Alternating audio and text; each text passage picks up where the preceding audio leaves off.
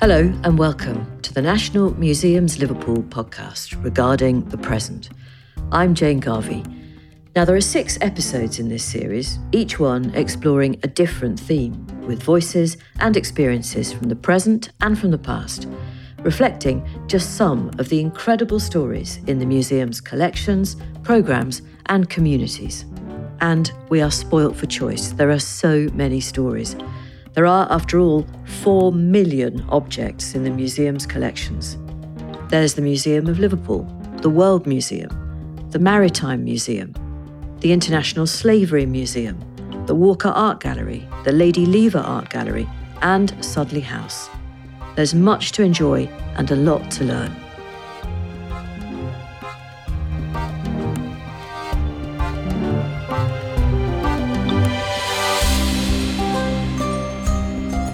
Earlier episodes have looked at the themes of love, resilience, work, isolation, and movement.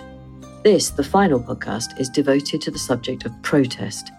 Now, Liverpool always gets its voice heard, and let's face it, many of us with a bit of Scouse DNA do like the sound of our own voices, but there's nothing wrong with that. It's important that some people are prepared to stick their head above the parapet and challenge authority, and keep doing it. But this can come at a price, and some sorts of protest are more dangerous than others. You're about to hear Chantelle Lunt, the founder of the Merseyside Black Lives Matter Alliance. Now, Chantelle, as she tells us, has been going on marches since the anti-austerity protests, but the first march she organised was after the murder of George Floyd in the United States. She tells Ellie Field about the fact that it's both energising and exhausting, but that anything is better than feeling powerless. Here's Ellie. People have been protesting in the UK since the 13th century, and possibly even further back than that. But in the last couple of years, protests have been in the news and talked about on social media more than ever. I spoke to Chantelle Lunt, writer, entrepreneur, activist, and founder of Merseyside Black Lives Matter, about her experience of organising and participating in Liverpool protests. So the first protest that I attended, it was when austerity came in and they were proposing massive cuts to services. So that was the first protest I attended maybe 10 years ago. And the first protest I organised was a BLM protest in summer, and that was in the wake of the murder of George Floyd. When I protest, I feel quite empowered, and it's quite a strange feeling when you protest. There's an energy. You come together with like-minded people, and sometimes when there's issues going on in the world and, you're at home and you're on your phone or you're viewing it through a TV screen, you can feel quite powerless, quite small. But when you go to a protest and when you get together with people who feel passionate about the issues and who want change, you actually realise how much power you do have as a collective. So I always feel invigorated, empowered, and just really full of energy when I go to a protest. There's not really a feeling quite like it, and it's hard to describe unless you go to a protest. You always feel really elated and just, you feel like you can do anything and you can change the world after you've been to a protest.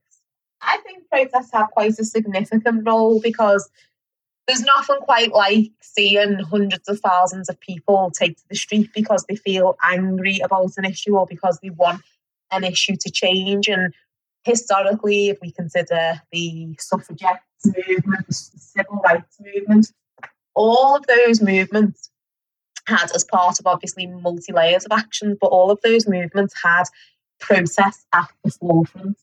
And it was the protests that were the driver to change, because civil unrest, civil disobedience, people being out on the street constantly and consistently showing their anger in a visible way. And it's often quite rightful anger, and it's quite rightful, negative emotions because of situations of injustice. So protests are often the driver for change. And I don't think many of the big changes we've had, in the 20th and 21st century, the women's right to vote, changes to LGBT law to allow marriage, Black civil liberties, those changes would not have happened without people on the street making their voices heard.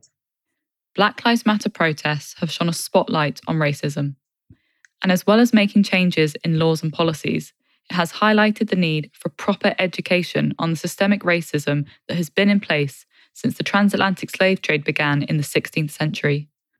Well, if we look at the US, the BLM protests over there, a lot of people have called for the police to be defunded or dissolved into civilianised roles because there's a clear issue with the police, A, having deadly force, and B, seeming not to know how not to use deadly force against Black people. So as a result of some of the BLM protests in America, they've actually civilianised some of the police departments in Los Angeles. So when there's an incident, it's likely that there'll be a peaceful resolution when it involves a Black person rather than a Black person ending up dead.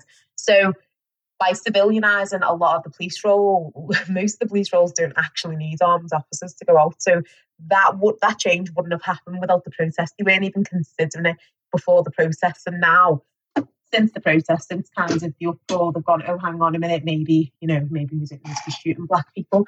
And then in the UK, we've had many reviews into racism. We've had a lot of organisations actually looking to make tangible changes. Even in Liverpool, we've had, the Race and Equality Commission. We've had a lot of big organisations prioritise race and actually understand that institutional racism is something that is prevalent not just in the police force, but in many organisations, and want to take action to change that. So literally in the wake of the protests that happened last summer, most organisations, most big, groups have looked at themselves and gone, okay, what do we need to be doing to change to ensure that Black people are included and Black people are kind of, discriminated against within our organisations or within this setting.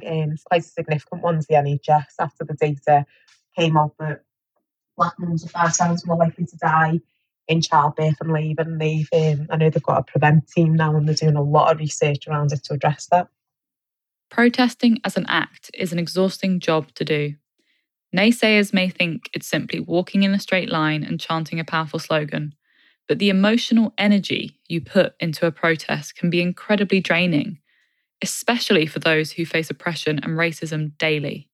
I think self-care is very important because, change doesn't happen overnight. It's an ongoing process. And as I've mentioned about the conversations and commissions and meetings that happen on the back of Black Lives Matter, for example, the actions that come out of these meetings and the systems and structures being put in place as a result of them, you won't probably see the benefit for a number of years because it's going to take time. So while it is quite frustrating that things don't happen overnight, a lot of the systemic injustices that we're fighting against and fighting to change have been sort of sown into society for hundreds of years. So it is going to be a long slog and we are going to continue to see injustices, but it's just as important to kind of highlight them and call them out. But equally, it's important to look after ourselves and to manage self-care, because if we acknowledge that there's a long road ahead, then we also need to acknowledge that we can't be fighting on empty and we can't be running on empty. So,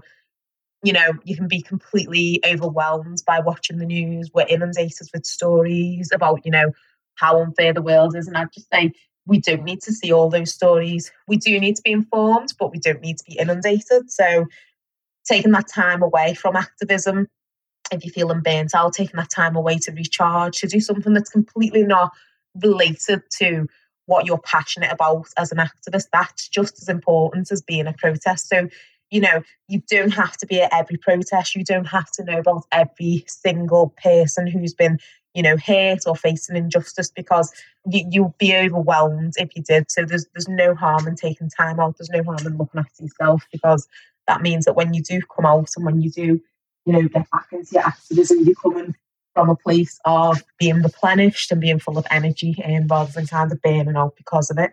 Any event organiser will tell you how stressful it is coordinating an event. So imagine doing it for free in a public space and having to coordinate with the police, who could try and shut it down at any moment.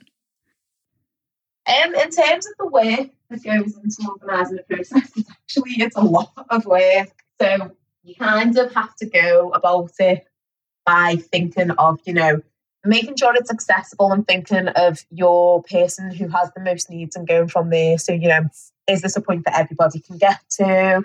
Is it somewhere where everyone can see? In terms of COVID, is there enough space for everybody to spread out? Do we have, the right masks, hand gel? It's a bit like organising an event or a party. The people, you think of the people who come to your protest as your guests, so you're trying to preempt what your guests would need, ensuring it's near the toilet and things like that. And then usually, if you're doing a protest, because we've done most of our protests during times of COVID, there's kind of an obligation to engage with the police to a degree. You don't always have to, but in times of COVID, just because of the restrictions, so you have to make sure you're speaking to your police liaison, going at it from a health and safety perspective, and then arranging your speakers. So it's a bit like arranging an event, any other event. There's probably a good few weeks worth of planning going into it, and most of the people who organise protests, it's like waking up on the morning of your party, you're just really anxious, about the weather and what could go wrong. So there's a lot of work that goes into it, but it's usually worth it once you've done your protest. From the suffragette movement to the miners' strikes, from the gay rights movement to Black Lives Matter, protests have been a crucial and important factor to creating positive change in social history. Chantelle Lunt talking to Ellie Field. Now, in truth, most of us probably lack Chantelle's commitment and organisational ability. It's a lot easier to stage a gentle protest at home, possibly by drinking your favourite brew out of a mug with a good old political slogan on it. Or you may have splashed out recently on some toilet roll featuring the face of a leading American politician. You know the bloke I mean. None of this is actually new. Megan McGurk has been speaking to Jeff Speakman, who's Assistant Curator of Regional Archaeology, about what was discovered in a dig before the Museum of Liverpool was built. The discoveries link the city to the American War of Independence. Here's Jeff. We didn't know whether we were going to find anything. It's always a bit pot luck, especially in sort of these riverside and dockside areas. This is Jeff Speakman, archaeologist at Museum of Liverpool, talking about the March 2007 dig at Manchester Dock, part of the World Heritage Site in Liverpool and one of the oldest docks in the Liverpool dock sequence. It's had some changes in its time. It was originally an open water dock. The tide went out, the water would seep away, and the ships would sink to the bottom. In 1803, the seawall was extended out to the river by about 20 to 30 metres, leaving behind a hole that needed filling in order to recreate the land surface for the quay sides of the dock. In 1807, a lock was added. This created a neat time frame from 1803 to 1807, when any archaeological finds in this area must have been buried. By chance, exactly 200 years later, it was time for a dig. This was what archaeologists call a watching brief. As diggers excavated mass amounts of soil around the lock, Jeff and his team watched on from the sidelines, not knowing what they may see. In the process of watching the machine, we spotted this collection of pottery that appeared on the surface. It transpired to be a tip layer of material that had been thrown into this. Basically, it was a landfill site.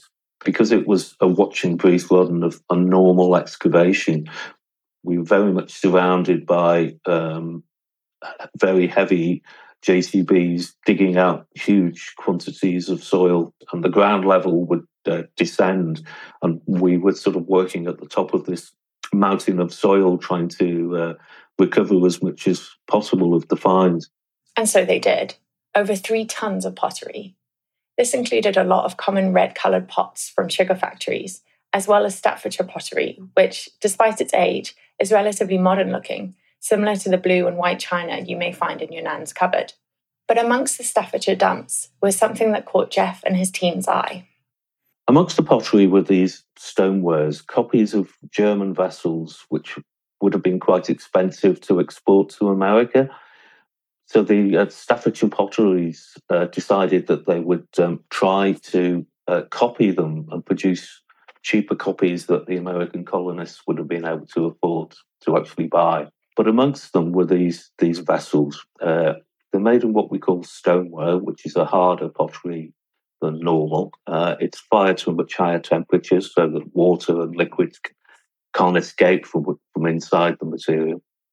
there were chamber pots. Chamber pots are vessels that you would have had under your bed and allowed you to go to the toilet during the night rather than having to get up and go and find the local privy. Back in the 18th century, with no indoor facilities to speak of, chamber pots were a crucial household item. Luckily, in this case, it was what was on the outside of the pots that was most intriguing. It's decorated in a style where they scratch a design on the outside and then paint in blue cobalt colouring onto it. So it's often known as, or the equivalent would be Scotch blue. Some of the vessels had these armorial arms on the front of the vessels. And these particular ones had the letters GR with a crown. To have the royal crest on the side was a little bit shocking. Can you imagine that these poor protesting Americans buy a vessel basically so that they can go to the toilets representing the king? So I think it shows quite a lot of disdain for the royal family and for the king themselves, and also a lot of sort of support for their freedoms and their rights to escape from the sort of the colonial governance that we put them under for so long.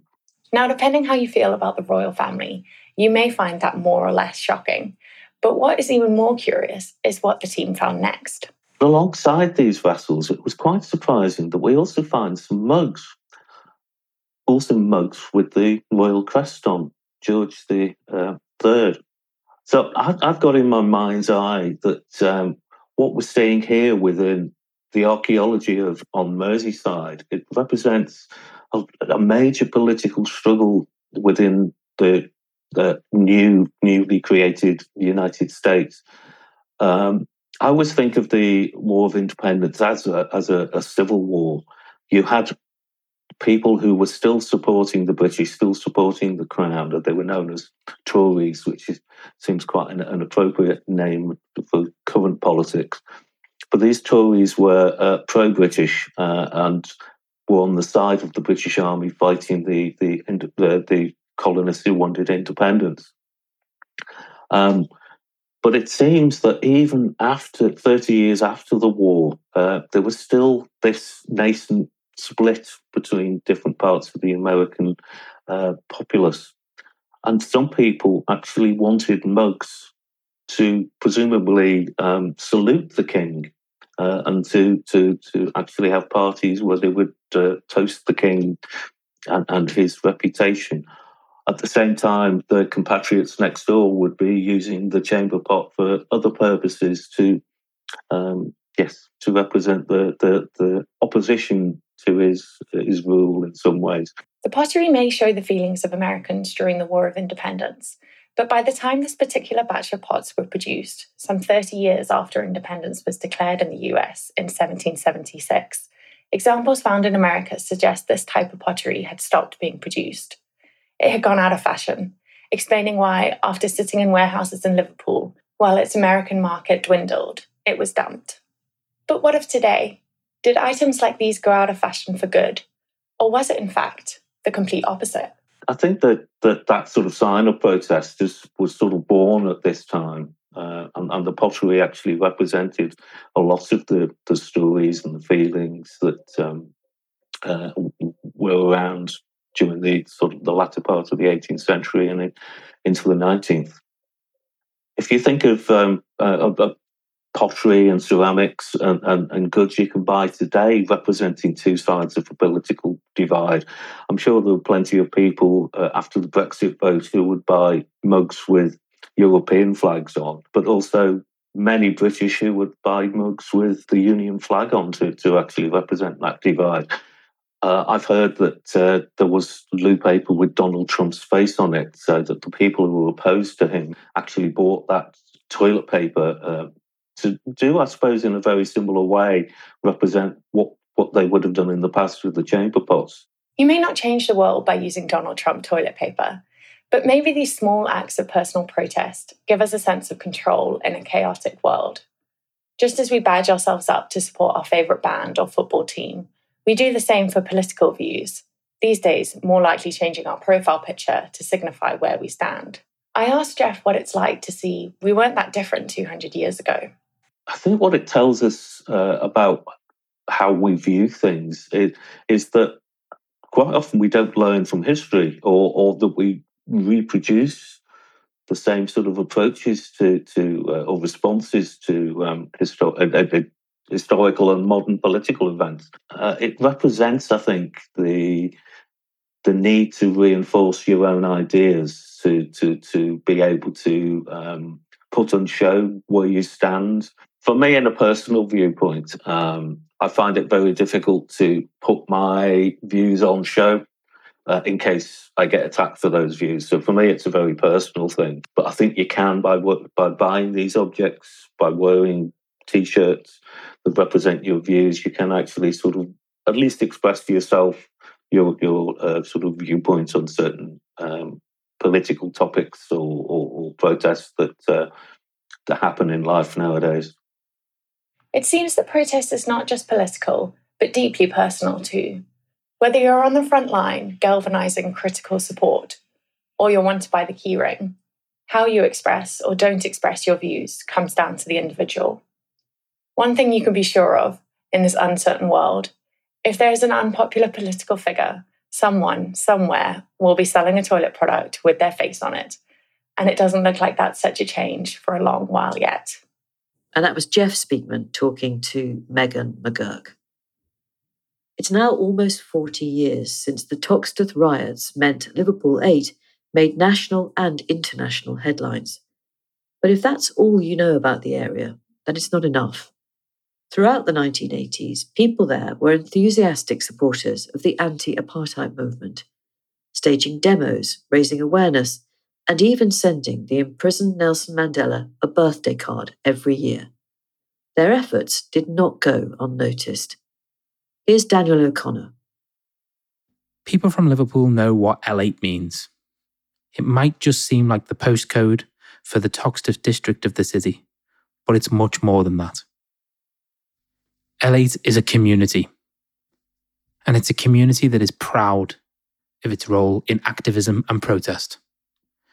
The Toxteth riots of 1981, 40 years ago this year, may be the most renowned uprising outside of Liverpool, but the reasons for that, according to the Scarman report, acknowledged the racial disadvantage that is a fact of British life and concluded that complex political, social and economic factors created a disposition towards violent protest.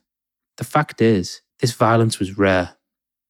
Throughout the remainder of the 1980s, the people of Liverpool 8 didn't just protest about the injustices facing themselves, but of people across the globe, in particular for those in South Africa. The people of L8 were tireless in their support of the anti-apartheid struggle, and to mark this work, the Museum of Liverpool has a display representing the community's role in the movement and the fight to free Nelson Mandela. Part of that display features voices of the people of L8 that were at the forefront of the fight, including Linda Freeman, speaking here about the links between Liverpool 8 and the people of South Africa. The anti-apartheid movement was initially organised through Paul Adams and my ex-husband Jimmy Patterson. The two of them were hysterical. This is Linda Freeman, L8 campaigner and founding member of Liverpool Black Sisters, speaking in an interview with historian Lawrence Westgraf as part of the Community Heritage Project, which now features in a display at the Museum of Liverpool. And the role we played, there was the Merseyside anti-apartheid movement, but then we set up the Liverpool 8 anti-apartheid movement. And it was every week we'd go and it was like we'd update each other on what was going on in South Africa and how we could support that struggle. So it was very much that. And there was also black people coming from South Africa, and they'd come as our guest speakers. And there was always a march. Nearly every month I thought we marched. Liverpool has a long history of supporting the struggle against apartheid in South Africa, most notably through the city's students' and trade union movement. By 1960, Liverpool City Council had announced a boycott of South African goods, followed by student protest campaigns and Liverpool dock workers refusing to handle South African imports. It wasn't just South African goods that were targeted by the protesters. It was anybody or any organisation with links to the apartheid regime. Liverpool University had been investing in South Africa, and its chancellor at the time, Lord Salisbury, was a known supporter of apartheid. In 1970, students, including the Channel 4 newsreader John Snow, occupied the university's Senate House. The demonstrations were led by Pete Cresswell. The issues of Lord Salisbury, who we're obviously aware of, I don't think until we researched and we're quite aware of how deeply involved he and his family were in Southern Africa and repression in Southern Africa. And also when we found that the university had investments in South Africa, which they were totally unapologetic about, which even then was shocking. And that drew in a lot of students who weren't necessarily political, who could see the immorality of that. By the 1980s, Liverpool 8 anti-apartheid marches were becoming ever more regular. To some, it may seem something of a folly to protest about a government nearly 6,000 miles away. After all, what could a group of protesters in Liverpool hope to achieve through peaceful demonstration alone? In the lunchtime, sometimes you'd shut the office down and we'd all go to the quick save and pick.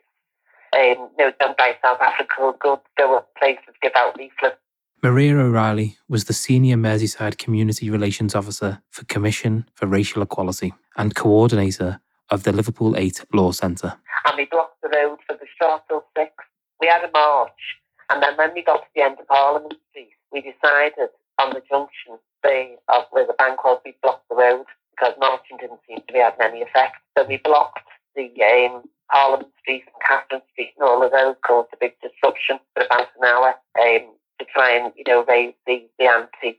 The Sharpeville Six were a group of South African anti-apartheid protesters that were convicted of the murder of the deputy mayor of Sharpeville.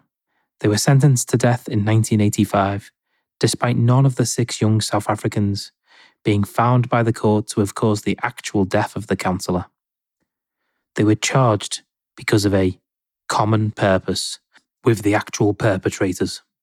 Because of the demonstrations like the one in L8 across the globe, the issue came to the attention of the UN Security Council, which stated that the convictions were a crime against humanity. The international pressure on the Pretoria regime forced President Botha to commute the death sentences to 18 to 25 years in prison. And after the fall of apartheid, all 6 were eventually released from prison some 7 years after their wrongful conviction. The boycott of Barclays Bank, the demonstrations in support of the Sharpeville Six, the fund runs organised to raise money for the anti-apartheid political party, the ANC, meant that Liverpool 8 had come to the attention of one very notable South African. Here's Linda Freeman again. Nelson Mandela acknowledged Liverpool 8, and for us, that was amazing. That was just amazing that Nelson Mandela could mention all of us. And we used to send him birthday cards. There was always a big card like that, and everyone who went into the law centre signed the card for Nelson Mandela, and off it went every time it was his birthday. He always got a card from Liverpool 8, and that would bring just tears to our eyes. Nelson Mandela remains an important role model to the black community in Toxteth. The Liverpool 8 Against Apartheid display in the Museum of Liverpool also highlights the work of our community partners Mandela 8. Mandela 8 has the vision, with the blessing of Mr. Mandela's family, for a permanent artwork that functions as a performance, conversation and contemplation place in Toxteth's Prince's Park that celebrates the achievements of Nelson Mandela. Mandela's impact on Liverpool 8 has also been recognised in a recent completion of improvements to the boulevard on Princes Avenue, as well as information marking the long history of activism within the L8 community. The improvements include famous quotes by Nelson Mandela inscribed into stonework. One such quote reads, "When people are determined, they can overcome everything." That was Daniel O'Connor, and you also heard the voices of Pete Cresswell, Linda Freeman, and Maria O'Reilly. And there's a lot more about the Liverpool 8 Against Apartheid movement in the Museum of Liverpool. And that brings us to the end of this podcast series. I really hope you've enjoyed it, and I hope it's got you thinking. We've had everything really, the local, the international, the apparently trivial, and the incredibly significant.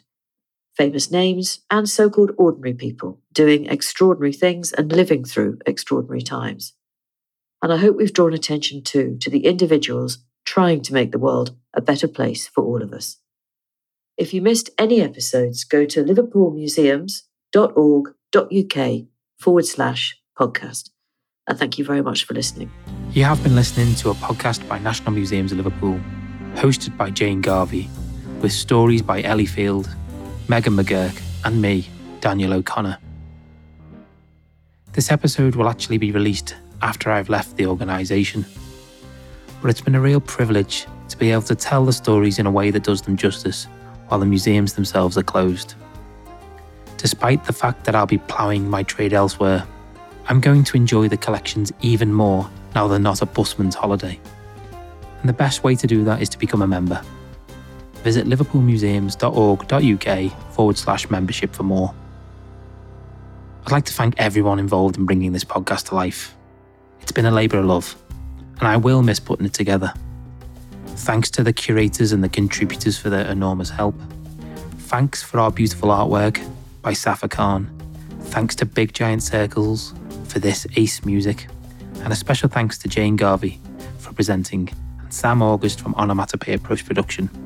Both made my job a heck of a lot easier. And finally, thanks to you for listening. Please tell your friends about this podcast if you've enjoyed it. And if not, how about using the Contact Us page on the website to send us some suggestions? After all, it won't be coming to me.